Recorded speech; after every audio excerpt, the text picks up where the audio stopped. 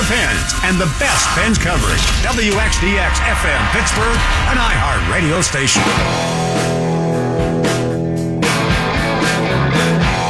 84 Lumber, giving you the Mark Madden Show in the 4 o'clock hour. 84 Lumber, helping you build the right way since 1956. 1956, the first year Esteban Loaiza started selling cocaine. Little known fact. Oh yeah, we're going to get back into that with Bob when he joins us the top of the hour here, top of the 5 o'clock hour. Mike Lang between now and then to talk Penguins. We'll get Mike in on this Sidney Crosby, Mario Lemieux conversation. Also, we'll introduce some football when it comes to Art Rooney's comments about the Pittsburgh Steelers. But if you're just getting your car and tuning in, I want to get some phone calls as it relates to Sid versus Mario and the topic that I posed before. Is it heresy to say that at some point in his career, Sidney Crosby could in fact surpass Mario Lemieux in terms of all-time on-ice greatness? Not saving the franchise. Well, Sid kind of did that once, too.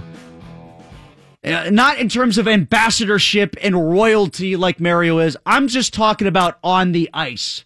Could that ever happen? Sidney Crosby passing Mario Lemieux in your eyes right now, based on the numbers that I put out there, it's a 50-50 race between Sid and Mario. 412-333-9939. Let's get to Kevin, who's calling from his car phone. Hi, Kevin. You're on 105.9 The X. Hey, Tim. How you doing? Good. I just don't see it happening. The sheer numbers alone for Mario are just staggering. 199 points in a season, hat tricks, 40 of them. Sidney could play for another 10 years and still not catch him in numbers. And after they're both done playing, people look at numbers first. They don't look at, I remember. Well, they look at numbers or they look at championships first? Numbers. You still look at Marino's numbers over, some of these other quarterbacks that got championships. No, I don't, actually. I look at Brady and Montana before I look at Marino. I actually think that the Marino-Mario analogy, aside from the rings, is germane to this discussion, though, because you're talking about Marino in terms of pure talent level. You're talking about Marino in terms of wow factor with what he could do with his arm, right? That's where you're coming from? Yeah, Lemieux on the ice was phenomenal. I'm talking, it made it look effortless, just every night. It just seemed, I've watched them both play. Crosby's incredible. Don't get me wrong. He's the workhorse. He goes, he grinds, he does. Lemieux just seemed like just great on ice. He's just incredible to watch. Yeah, and that will be a hurdle if people want to make this argument for Crosby that a lot of folks just can't overcome, because the nature by which Sid has scored so many of his goals was less about beauty and more about grind and work ethic, right? Right. So that part, and thanks for the call, Kevin, is something aesthetically, I'll keep using that word, something that can't be defeated by those who will want to advance Crosby's case in this. But, like I said, the sheer numbers that you point out, if Sid were to play for 3 more years beyond Mario, which is probably what it would take to hit 600 goals and 1,500 points, you've got to understand that the numbers are skewed based on the era. It's sort of like comparing one guard to another in basketball with or without the three-point line. If you're going to talk about pure point totals, even in points per game, it's skewed based on the era in which the two guys played, particularly in Mario's early stages of his career. Jeremy is calling from his car. Hi, Jeremy. Go ahead. You're on 105.9 The X. I just want to say, I think if Sidney Crosby didn't have all those injuries in lost man games, he would be much closer to catching Lemieux for on-ice total. But he did, but Lemieux also had the back and, the whole cancer thing and the retirement for a couple years. Yes, it's still, if you take it into the context of the era of the games played as well, it was much different back then. But I think if you put that into context, it will certainly come close to surpassing Lemieux for on ice. And again, that's the crucial part of this discussion here, because a lot of people are just going to associate Mario with the fact that if he wasn't here, then Sid never would have been a Penguin, and can't dissolve that part of the conversation. I know it's hard. I'm asking you to do it, though. And like I keep saying, where the Steeler parallel comes to this is in terms of era with Bradshaw and Ben. You can't, based on any metric, try to make it look like you can hash out a way for Bradshaw's numbers to equal Ben's. That's like higher level Harvard rocket science math to come up with some sort of variable to make a match based on era. And even if you did, then you could probably walk away saying Ben was the better quarterback. But it's easier to make that new guy, the new era, modern era guy, it's easier to advance the argument for Ben over Bradshaw than it is Sidney over Lemieux, because that extra 10 years means something in terms of the eye test, the look test that we talked about before with that first caller, and the beauty with which, the grace with which, the majesty with which Mario played the game. And Sid has a lot of that too, to be sure. But there's more subtlety, there's more grind, there's more within the hash marks and down low from Crosby's game than there was from even Mario's to get to the point totals that they have. Tony is calling from Johnstown next. Go ahead, Tony. Hey, Tim, how you doing today? Good. Good. Hey, I was listening with interest in this discussion, and I'm 72 years of age. I've seen both eras, and I've seen it live. I've seen it on television. I would be hard to compare them based on something you just said. I mean, I think the league now is so different, and I think that the depth in both numbers of teams and caliber of player on the teams is different. It's not anyone's fault. I mean, in Mario's day, there were some outstanding players, but now I just think it's almost a little bit different of a game. Yeah, it's a very different game. Just like we talked about in basketball and football, and I'm sure when you talk about, well, at least in the steroid era versus the non-steroid era, the juice ball era versus the dead ball era, like back in the 20s before Ruth turned things around, you know, you're going to have to factor that all in when you talk about greats from one part of history versus the modern day. Are you saying then, though, that the game is so different now, you've got to give Crosby more points because of the way it's played and what he's done under those circumstances? Is that your suggestion? No, I don't. Not at all. I just think it's almost like apples and oranges. I just think they were both phenomenal for the way the game was when they played or are playing, as was Gretzky and Ovechkin. I mean, it's a different game, I think. I just think, and some of the rules have changed also. So you answer the question then. If I said to you 600 goals for Sid and another Conn Smythe, maybe another cup or two, does he pass Lemieux? 1,500 points, somewhere in that neighborhood. Does he pass Lemieux with that being the case, with that being your optics?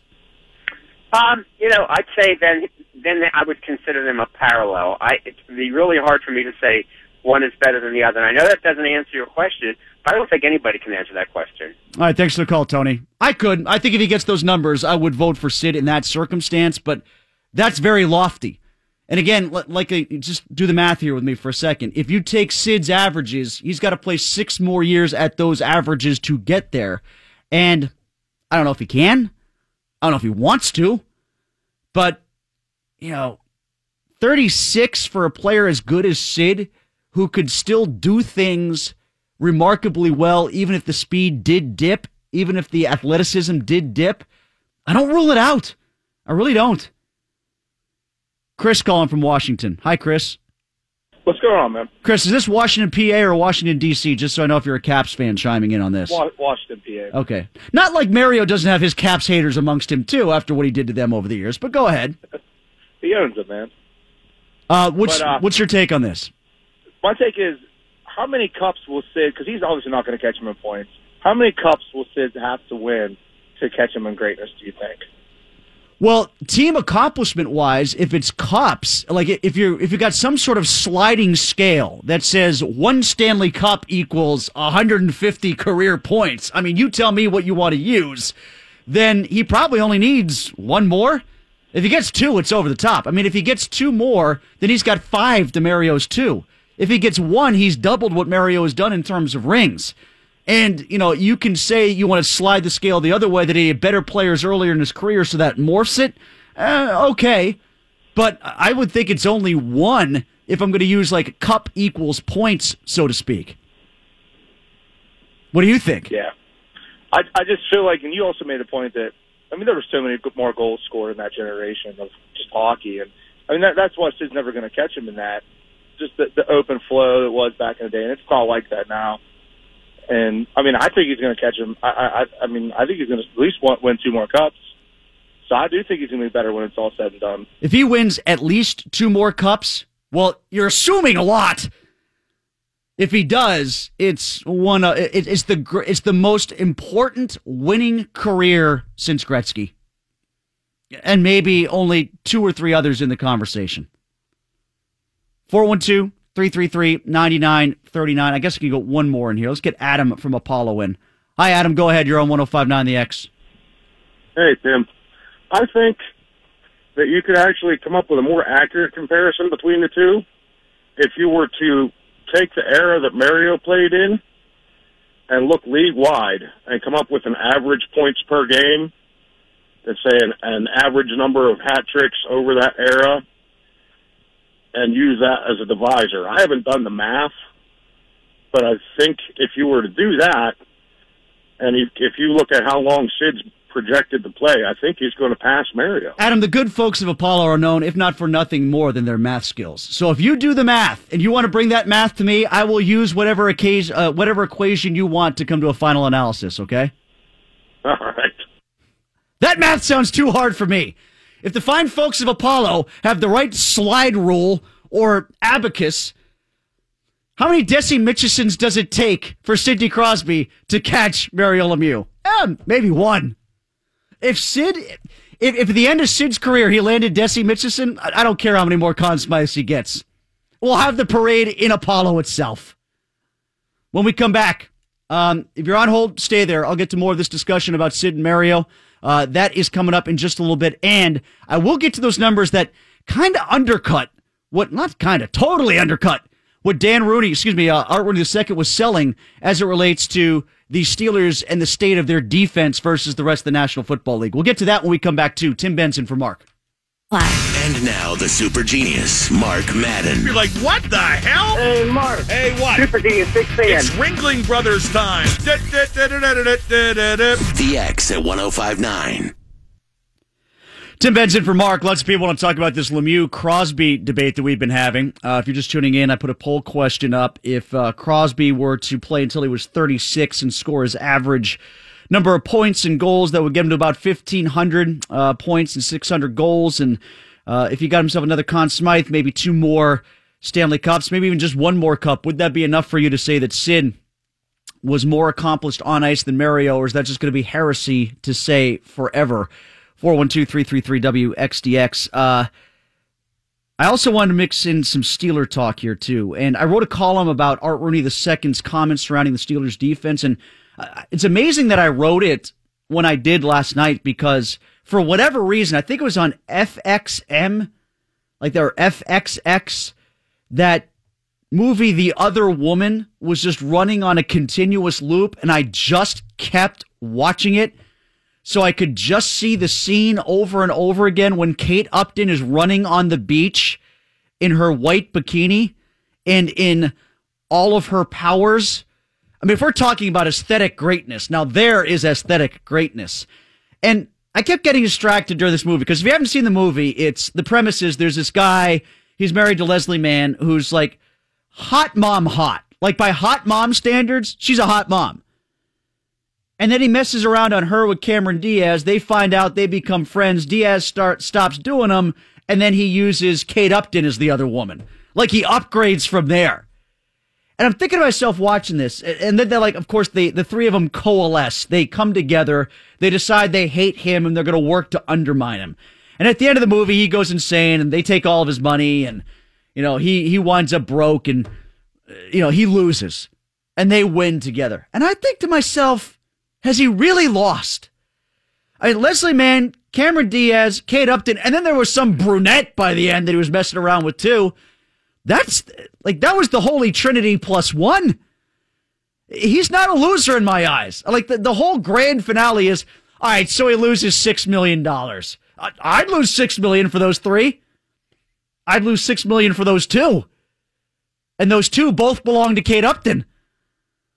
But I'm writing this story about the Steelers' defense the whole time, and I was just fixated on the quote from Art Rooney that he had about the defense. Quote, "We have made some investments that we feel still have upside ahead, so we need to add to it, obviously." He's talking about the team's defense. But by the looks of things in the playoffs, it's not easy to play defense in this league anymore. So it's something that we are trying to adjust to. There are a lot of great offenses out there that we have to be ready to match them, so it's always a challenge now. Exactly what is the boss saying there? That the Steelers could be better, but let's not make a big deal of it because his defense was a bit better compared to the other bad ones in the National Football League? I believed Mike Tomlin when he said the standard is the standard. He meant something higher level than that, though, didn't he? Like, does he mean the standard is the standard insofar as, well, the Steelers should be standard compared to the definition of acceptable versus the rest of the league? Because, frankly, that's not very good. Frankly, that's not where the Steelers should be publicly when they position themselves, and they don't. They position themselves at a much higher standard. So when Rooney said that, I'm not quite sure I understood what he was saying there. Because, the Philadelphia Eagles, yeah, just like the Steelers, they got ripped by Tom Brady and the Patriots. But you know what? They allowed 17 total points in the 2 NFC playoff games. New England allowed 2 second-half field goals to Jacksonville and 1 meaningful touchdown to Tennessee before they got to the Super Bowl and got ripped. The Super Bowl was high scoring. Let's not let that skew things. The championship participants were 4 of the 5 top-ranking defenses in terms of points allowed. The Chargers were the one outlier. Now, if you look at the Steelers, they were 7th, so that looks pretty good. But if you look at the Steelers in terms of their statistics overall, like, for instance, points allowed, run defense, pass defense, they're in the top 10 in all of them. That's really good. Until you look at what happened over the last 7 games that mattered, especially after Ryan Shazier went out. The last 7 games to show where the defense ended as opposed to the length of the entire season, the defense that ended on the field, basically from the Bengals game on, they allowed defensively 25.8 points per game. That would be second last in the National Football League. So to just say that, well, everybody else is bad and we're bad too, that's not acceptable to me. And to just say, well, it was all about Shazier going out. Well, you know what? The Patriots lost Dante Hightower after 5 games. And they still got to the Super Bowl with their defense. So this whole thing of just because we're not good, compare us to the rest of the league and evaluate from there, well, there are still plenty that are better. And your standard, allegedly, is higher. 412-333-9939. We'll get Jason and Shaler in. Go ahead, Jason. You're on 105.9 The X. Hey, thanks for having me on. Hi. I have to go Lemieux. I just think of the skill gap and eras between the first, the best person in the league, to the second, and the gap was just so huge between Mario and everybody else, the rest of the field. Just a greater gap.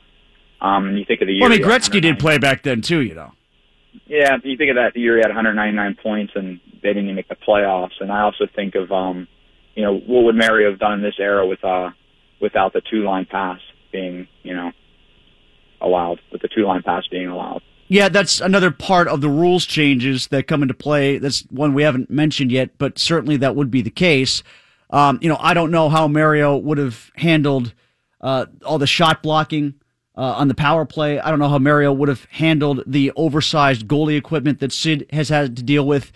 For every one concession you make on one side of the argument, you can make one on the other side as well. But, hey, no one's seen more of these guys than Mike Lang.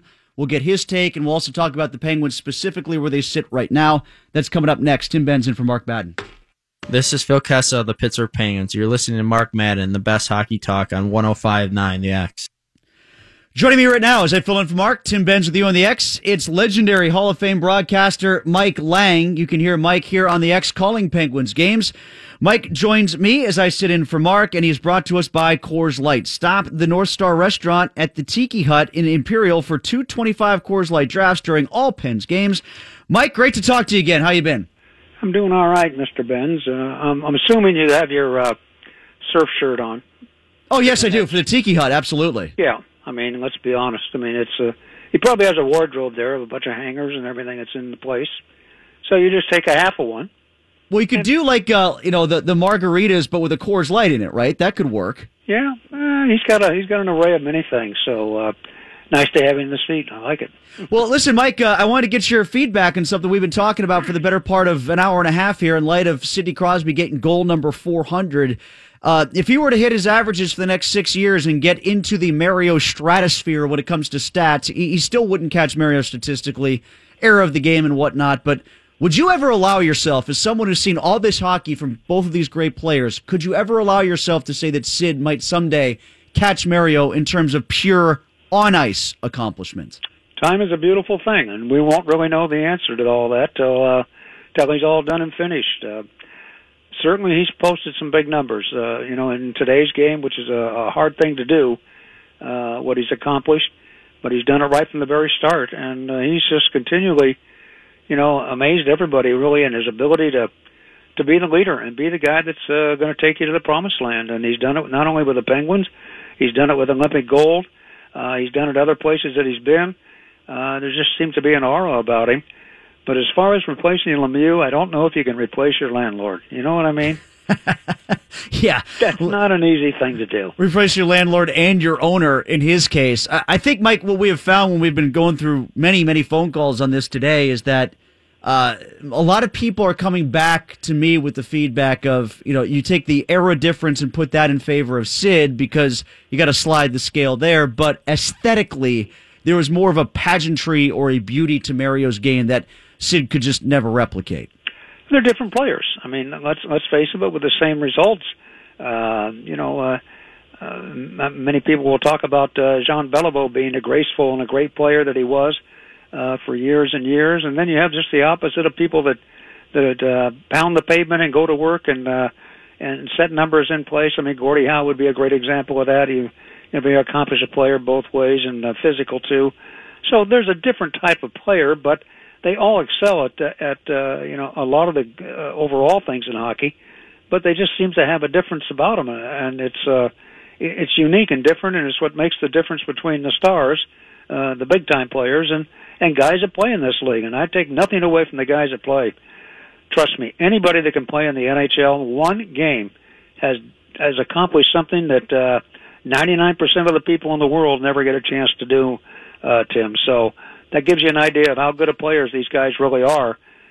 We kind of, look down and look at third and fourth line guys and everything, but trust me, they are so good that it's amazing what they can do on skates and do with what they do with the game. Mike, last thing on this, and then we'll get to Sid and the current Penguins in general here. But if you could kind of like swap Sid into Mario's era and vice versa, who do you think would have handled the other's era better? Well, that's a good question. I think Joe Sakic. I've always thought that Sid was more like Joe Sakic, the type of player that he was, and a very good skater, really good skater. He scored goals. Led his team, and so I'm not sure. There's always similar players that have the same thing. I don't know if you can cross over. To be honest with you, I just think that there's special people from each generation. And the thing is, in this generation now, because the viewership and listenership and everything that we have in the game of hockey, the age is lower now because there's a new generation of players, and they want their identity too, and they're going to be a little on the favorite side for the guys that are playing now, and rightly so. So, all of us, and we'll all look back on it. I mean, it's like saying, Joe Louis was the world's greatest fighter ever, and everybody says, no way. I mean, Muhammad Ali was. And today's guy, you don't know who is today. But, I think it's just the way it moves, and Babe Ruth from the start into what we have today. So it's unique and different to each generation, and you put a stamp on it and it lives with you the rest of your life, and then somebody else comes along. Mike Lang with us, play-by-play voice of the Pittsburgh Penguins here on 105.9 The X. Mike, again, joining us courtesy of Coors Light. Mike, so let's talk about the Penguins and where they sit right now, and maybe a little bit more on Sid in the sense that he finally got 400, and then 401 comes right away in an empty netter. Now that he's gotten that monkey off his back, do we see 402 and 403 tomorrow against Ottawa, 404 and 405 against the Kings? Are the floodgates going to open for Sid here, do you think? Well, I certainly did. He hoped so. He led the league last year. He was a Rocket Richard winner, so, I mean, there's still some goals in that stick. He won't get rid of that one. He got 2, even though it was the ENG, but certainly he's capable of scoring 15 goals the rest of the way easy.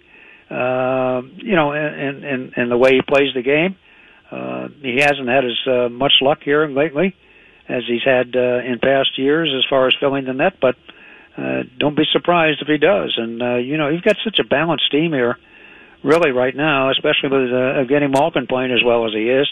And that's what's been kind of the critical, part of the Penguins' success over the years, is their strength down the middle. I mean, they've had the goaltending. They had it from Marc-Andre Fleury for years. They continued it with Fleury and Murray last year.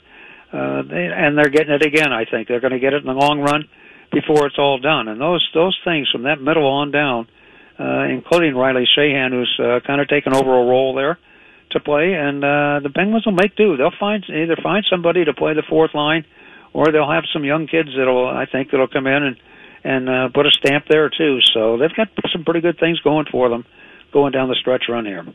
What about their depth on defense, Mike? I talked about this with Jonathan Bombouli a little bit earlier on. He spoke to the reemergence of Ian Cole and how much that has helped in that regard. I agree with him, but we've seen it tested in the playoffs in years past, have we not? Oh, and there's no. To me, the Penguins are as blessed as anybody. I think they've got maybe among the best depth as far as that's concerned, within a price range in which that's what you have to do. Tim, it isn't like you go out and buy guys. Mm-hmm. I mean, it's awfully difficult to put guys within a cap, and I think the Penguins have 8 or 9 defensemen that can play in the National Hockey League. So they're way ahead of that curve, in my opinion. That's what makes them kind of strong going to a playoff round, and the fact that they do have, and they've shown that over the last 2 to 3 years, just how much depth they have. They've had to use a lot of people, to use them in the regular season and use them in the playoffs when they get them up and give them a chance. And so we're not seeing anything any different here. We're seeing some young kids come up here trying to establish themselves, and even if they don't stay the rest of the year, if they are summoned in a critical emergency situation, they're going to be ready to play. And that's the strong point, I think, of what Jimmy Rutherford and this whole Penguin organization has done, is they've built for depth, and they've done a great job with it. Really, they have. The hot talking point is that the Penguins might be interested in Derek Brassard. He's a guy that's hurt the Penguins in the past wearing various uniforms. What's been your view of him as a player elsewhere, Mike? And if they were to acquire him, how do you think he'd fit in here? Well, I think that he's a very gifted player. I don't think he's what the Penguins would be looking for, quite honestly. He's more of the offensive side player. I think they're looking more for a defensive guy who's good at faceoffs, who can play that role. If you go to Cullen and Bonino, you look at guys that read the game. They were primarily the defensive centers for the Penguins under Mike Sullivan, and I just don't see Brassard fitting in with Malkin and Crosby. Now, if one of those guys goes down, yeah, it's a different animal. But me personally, I don't see that type of player being needed for the Penguins, because then what are you going to do? You're going to cheat the ice time to take it off and put Brassard in as a fourth line center or a third line center, and I'm not seeing that aspect of it. So I think if you can get a player who can kill penalties, and that's a very important part of that position, I think, and give you strong defensive play, and then chip in a goal or two along the way, I think that's the type of player really you're looking for. The other side of that argument, I guess, Mike, would be then that he is offensively oriented enough that he could be a centerman that could complement Phil Kessel, and you could spread out the scoring that way like they did in 2016. Yeah, but I mean, I'm not seeing it. I don't know with the numbers and dollars that are concerned what they would run up against. To me, it just doesn't it doesn't fit for me. I love him as an offensive player. I think he's really good, and he's got great compete level. I could be all wrong. Jimmy Rutherford could think the world of him and think he'd be that guy. But just from what I've seen under Mike Sullivan's teams, what he's looking for is not that type of player, and it's not a knock on Derek Brassard, who has killed the Penguins. There's no question about that. Mike Lang with us here on 105.9 The X. Catch the games for our radio broadcast on Tuesday and on Thursday here on The X for the Pens against the Kings and the Senators. Okay, Mike, let's talk about Phil Kessel a little bit here, because I've been as impressed as I have with Phil pretty much, I would say, since that first playoff run. The consistency with which he has played throughout the course of the season. That's not often a word that's thrown about when it comes to Phil, but he has been a very consistent player this year. Yeah, he's been a consistent player, really, if you look at the numbers. For the last 3 years, all the time that he's been here, particularly at one particularly important time of the year, playoff time. Right. And boy, that's where it measures. I mean, if you can get the play that you get out of Kessel at that time of the season, when you've logged in your 82 games, and he does that every year too, and then to be head and shoulders above that, it's imperative that other teams are going to have to lock in and try and cover him too. So he's a very talented player. He's a great playmaker. He's a great skater. And this year, to me, He's been one of their better defensive players, playing in pursuit of the puck continually, and seems to have more endurance and more power, and that's hard to believe. He's a pretty good skater than he's had in the past years. He's come to play this season, and he's showing the whole world that it's not a fluke. And maybe he's more comfortable. Maybe he's gotten comfortable here. There's not a lot of pressure on him with Sid and Gino here, and the others. He can just play his game, and when he plays his game, and the way he wants to, he's a tough guy to stop. And he's not one to talk much about it. I mean, he doesn't say a whole lot. His teammates love him, and that's a big positive sign too. So he's had a banner year. Finally, Mike, you paying much attention to the Olympics? I have not, actually, at all. Not right now. Yeah, I'm with you. It's going to take a lot of selling for me to get my teeth sunk into this. You know, I think it's kind of a weird dichotomy, isn't it? Because it was such a great stage for the NHL to have its players on, but at the same, and it's a great stage for hockey to be on in general. But if the hope was to not shut down the NHL during this time, then I'm going to be inclined to watch the NHL, right? Yeah, and I think that's a part of it. But you know, in fairness to the kids that play this game, they should have the opportunity to play in the Olympics. I don't have any. I'm a believer in it. I want to see 1980 again. I want to see that type of you know. And look at the World Junior Championships. I mean, they're very, very competitive and very much in demand. And I think the same thing can be there with the Olympics, and I think it will be before it's all done in the hockey part of it. And there's something that warms your soul, but they're still going to put pros in there. They're just going to be the minor leaguers, so they can't help themselves. You know, let the kids that are playing the game. That's what the young people of this country and around the world are competing. They're competing because they're young kids and they're amateurs. I mean, that's the beauty of the Olympics to me. Mike, it was great talking to you again. Love doing it. Glad we could do it here, and best of luck when we get you back upon the microphone for the games coming up. Talk to you soon, okay? All right, see you tomorrow. See you tomorrow. All right, that is Mike Lang, play-by-play voice of the Pittsburgh Penguins here on 105.9 The X. Again, games tomorrow with the Hockey Night Show in advance at 6 o'clock. I'll be at Buford's on Thursday before the Kings game, and I'll be with you tomorrow in advance of the Sens game as well. When we come back, Bob McLaughlin and I talk about, on the topic of the Olympics, the pornographic ice skaters, the ice dancers from Canada. If you missed this, we got to get it. Not only that, but we also have to get into the former Pittsburgh Pirate who's a drug kingpin now. We'll do that when we come back. Tim Benz, Bob McLaughlin with you coming up next here on 105.9 The X. And now the super genius, Mark Madden. They're going to nail us no matter what we do, so we might as well have a good time. Toga. The X at 105.9. Bob McLaughlin joining me, Tim Benz, right now as Mark is off today, brought to you by 84 Lumber, helping you build the right way since 1956. Bob, during the commercial break here, I just saw the highlights of that brawl between Toledo and Kansas City. What is that? Is that AHL or is that, what is that? I believe it's one down from the AHL. Okay. All right. Well, anyway, this fight, which started with 3 cross-checks to the back of a fallen player along the boards. Like brutal ones. We're not talking like just your regular everyday cross-check here. Full line brawl. I got to give credit. I think this is a Toledo local broadcast who busted out the multiple camera split to show the goalie portion of the fight and the rest of the fight at the same time. Yep. That's high-class directing there, Wally. Well done. And the goalies cracked me up because, like, the one goalie got into it, the Kansas City goalie, and then the Toledo goalie's like, well, now I got to do something. So he skates the length of the ice. They decide to fight, and not only do they decide to fight, they decide when they're done. And they ripped the mask off. They ripped the mask off. It was a good goalie fight. He said, okay, if we're going to do this, let's at least make it fair. He rips his goalie mask off, which I don't know if it's a penalty down in that league also. I'm thinking it is. But they go at it, and they're throwing a couple of weak punches. But then they got into it. We kind of got to do this. Are you okay? Yeah, I'm good, Ralph. Morning, Sam. And then one of the punches landed. Forget it. Scripts out the window. And then they just stopped. Yeah. Like, okay, we're done. I'm beat. You We're done? good. Yeah, I'm tired. Too. You tired? And did you see he skated right to the bench and sat down? Yeah.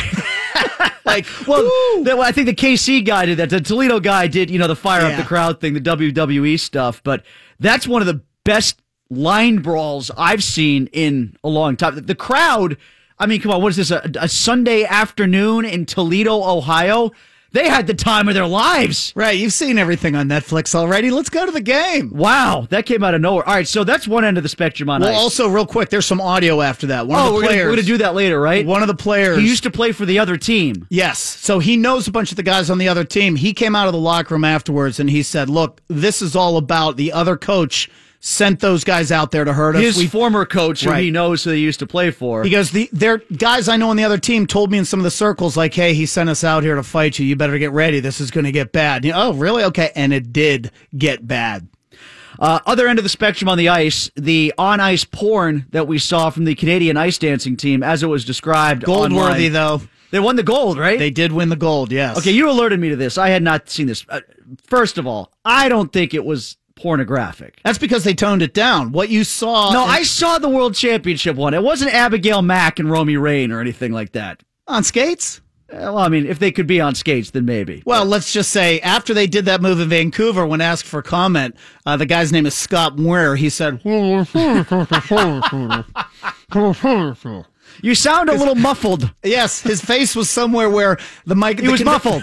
Right. Yes. The Canadian press will not even show the video. Oh, it's not that bad. They will show stills from it. The still is worse. Well, what's worse is the Twitter reaction from all the people freezing their butts off in Canada, all those lonely housewives with Valentine's Day who just went to see 50 Shades of 50 Freed Shades or of Gold. They watched the Pyongyang Olympics and came home and said, honey. That's what the routine is being called now, 50 Shades of Gold. Perfect. Because how can I describe this without sounding like a complete idiot when it comes to ice dancing? Then again, I'm a complete idiot when it comes to ice dancing, so I'm just going to say in my best possible description, he picks her up, he pirouettes, and while he pirouettes, she spins. She spins. So that her parts... Yeah, her thighs turn into his earmuffs. Right. Yes. And stay there until he... But it's quick, though. It's like a second and a half, and then she spins down the other way. She sort of corkscrews down the other way. The stills, look bad. The stills look like exactly what I'm describing. But there were other parts in the Vancouver ice dance. When they laid on top of each other? Which is tamed. Yeah, right. They took two moves out. Well, he didn't have a ball gag or get hit with a switch or anything. Well, that's for the next Olympics. Oh, okay. Right. Kim Jong-un. Bring out the GIMP. If he had ordered that, it would have happened. Right. Well, I mean, look, it's Canada. They're all at Twitter about it up there. But, hey, they got the gold, and now everybody's looking at it, and everybody wants to watch the rest of the Olympics, whereas when it started over the weekend, not too many people were. A couple other things here, Bob. Let's get to Esteban Loaiza, drug kingpin. At any point during your time in the locker rooms, did you ever cover the Pirates in like 1998? Did you know Esteban Loaiza? Did you ever score any blow off of him or no? I refused to answer the second part of that question, but I did have to take a microphone down there in like the early to mid 90s. And look. Did he talk really fast? Well, he talked was he really excited fast even when he lost? Yeah, I don't know what goes on in a clubhouse, down at the Pirates, but what he's doing now, that's an awful lot of weight. To be moving. 44 pounds of cocaine and or heroin. They're not really sure because there was so much of it, they didn't get through it yet. Right, exactly. They're still trying to figure out the details. Here's one detail. He made $40 million in Major League Baseball. Seed money. Okay, now, there are some things about Loaiza we have to remember here. Now, and I don't know exactly the sequence of events, but he had also married the Costa Rican or Mexican reality TV show star, yeah. Yeah. And they got divorced. No, she got killed. Oh, I thought he got divorced and then she died. She got killed while they were in the process of getting a divorce. So I don't know if it ever went in an airplane. In an airplane crash, correct. And then he, after the crash, came out and said she was the love of my life and what a world we could have had together. Was this like an Escobar thing? Did he blow up the plane? Oh, I don't know. That'll come out, I guess, in Discovery. Season 4 of Narcos. And you just see like the establishing shot of old Three River Stadium. You can just see it happening now. Funny thing is I only saw one report that had this, but Jose Lind was number 1 on his speed dial. No wonder he jumped over all those cars. Little known fact. So they pull him over in a car. Now I've seen two different versions of this story too. But the one I choose to believe is that they actually pulled him over in this car that had a quote unquote elaborate secret compartment. Right. added onto the car after he bought it. Right, with a hidden chamber which could only be released via electronic button. So like these pneumatic jacks like opened it up like a secret hiding place, which is where he... Wait, say that again? Like there were shock absorbers or jacks that were built in, so if you knocked on it, it was solid. It didn't sound like a hollow So it's thing. sort of like one of those new like a suitcase that you get, where right, and then you push it down. Right, you can sit on it and push it down. You sit, you close it, and it is shut. Like it is shut until you push some hidden button, and it gives you the old, and it rises. And to that's where he open hid up. all of his coke. That's where it all was. Yeah. Oh, okay.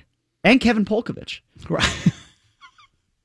When we come back in the 5 o'clock hour, stick around. Just 30 seconds. We'll be back with you. I will reset the conversation about Sid and Mario that we were having.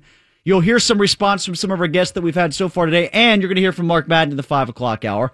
We'll get into some more Steeler talk as well. I want to pursue that defensive angle somewhat. And, most importantly, score one for the Animals. If you didn't hear about the poacher who met an unfortunate demise, we'll have that story for you coming up at the 5 o'clock hour as well. Tim Benson for Mark Madden.